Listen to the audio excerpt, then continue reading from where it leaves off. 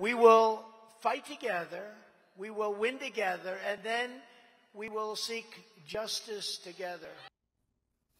Donald Trump delivering something of an ominous speech on Saturday night, providing a bit of a preview of what a second Trump term might look like with him back in the Oval Office. Trump accused Democrats of allowing an invasion of migrants and trying to restart the COVID hysteria.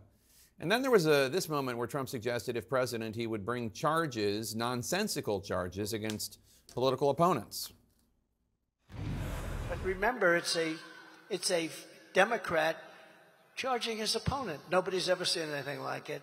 That means that if I win and somebody wants to run against me, I call my attorney general. I say, listen, indict him. Well, he hasn't done anything wrong that we know of. I don't know. Indict him on income tax evasion. You'll figure it out. Scott Jennings and S.E. Cupp join us now. Scott, that moment, Trump suggesting he would bring charges against a political opponent even if he hasn't done anything wrong. I'm sure that his supporters will say he was just joking. What do you make of it? Well, I think this is all just a reflection of the campaign that he is running and intends to run next year if he's the Republican nominee. And it looks like a lot of Republicans agree with this, and that is basically we want a referendum on Trump, all of it. Russia, COVID, January 6th, the legal issues that flowed from that. We want a final apocalyptic referendum, and there's no way we could possibly lose to Joe Biden, and then we're going to settle all scores. That's the pitch. You see it reflected in the campaign rhetoric. You see it reflected in the promises. And right now, it looks like about 60% of Republicans say, yeah, why not? Let's just have the final battle here because, hey, we can't possibly lose to Joe Biden. The trouble is Democrats also want a referendum on all this stuff, too. So it's the one unifying thing for both parties in Washington right now. S.E., what was your reaction when you heard this language? Well, sure, it's extreme, but where else do you go after you've incited an insurrection to overturn a democratic election? I mean, it's as extreme as it gets. And then when you're pinned to the wall, where do you go when you're facing 90+ indictments or criminal charges and 4 indictments? I mean, I don't think he feels chastened by any of the things that he's done. A normal person would say, well, maybe, you know, the indictments and the impeachments, losing in 2020, losing it all for Republicans. Maybe this is all a reason to change behavior, but Trump isn't rational, and he knows his voters aren't here for moderation, for regulation, for restraint. They're here to see more of the Trump show, even if it sends him to prison, even if they're voting for him while he's in prison. Scott, Trump's language suggests that he might try to challenge standards, laws, customs, traditions, even more in his second term than his first. And we've heard individuals like former Trump communications director Alyssa Farah talk about how the only thing that constrained him in the first term was the idea that if he did X, Y, or Z, he wouldn't get reelected. So, you know, Katie barred the door for the second term. Are you worried at all about what this might mean for American democracy, given what we saw on January 6th?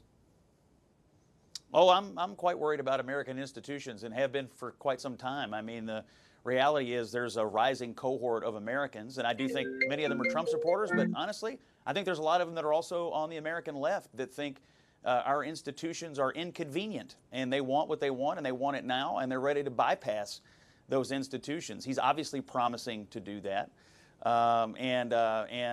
know, the average Trump supporter might say, well, Biden bypasses, you know, our laws and institutions, so why shouldn't Trump if he gets back in? And so we're on this slippery slope, this death spiral whereby institutions just fall by the wayside. So, yeah, I'm quite concerned about the whole thing and what it might entail, no matter who wins the 24 election, to be honest. Okay, I get that, Scott, but, I mean, Trump supporters they tried to overturn the election. I mean, we all saw it. I mean, I have plenty of critics on the left. I get that there are unpleasant people on the left, but there's no one on the left who is actually trying to overturn a presidential election.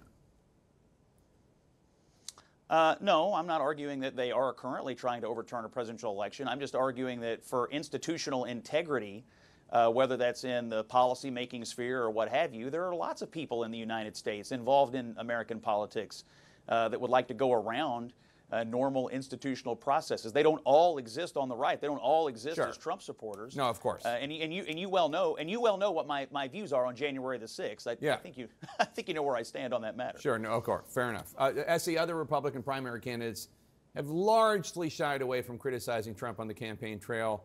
I spoke with Nikki Haley yesterday, Ambassador Haley. This was her only criticism of Mr. Trump. I think the majority of Americans know we need a new generational leader, that we need to leave the negativity of the past behind us. The majority of Americans don't want to see a rematch between Trump and Biden. That's been very clear. And the majority of Americans think that we need to go with younger faces, younger voices, and we've got some work to do. It was interesting. At one point, I asked her about the fact that a candidate who has 91 indictment charge or facing 91 counts of indictment, although he's not been convicted of anything, might not be the best standard bearer for a party that considers itself law and order based. And she said, you know, he hasn't been convicted of anything, et cetera, et cetera. He gets his day in court. Obviously true.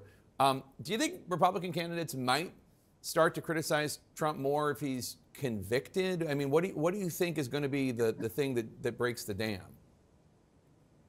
Oh gosh, I don't think anything will break the dam. And we should say Chris Christie's been swinging at Trump pretty hard. Absolutely, as has Asa Hutchinson, yes, and right. Will Hurd. But just one of Trump's favorite criticisms of late is calling someone milquetoast, and this was a pretty milquetoast way of going at Trump, saying we need to leave the negativity behind.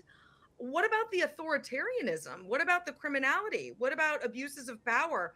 What about the gross rhetoric? The problem is, for these people to implicate Trump means they also have to implicate his voters.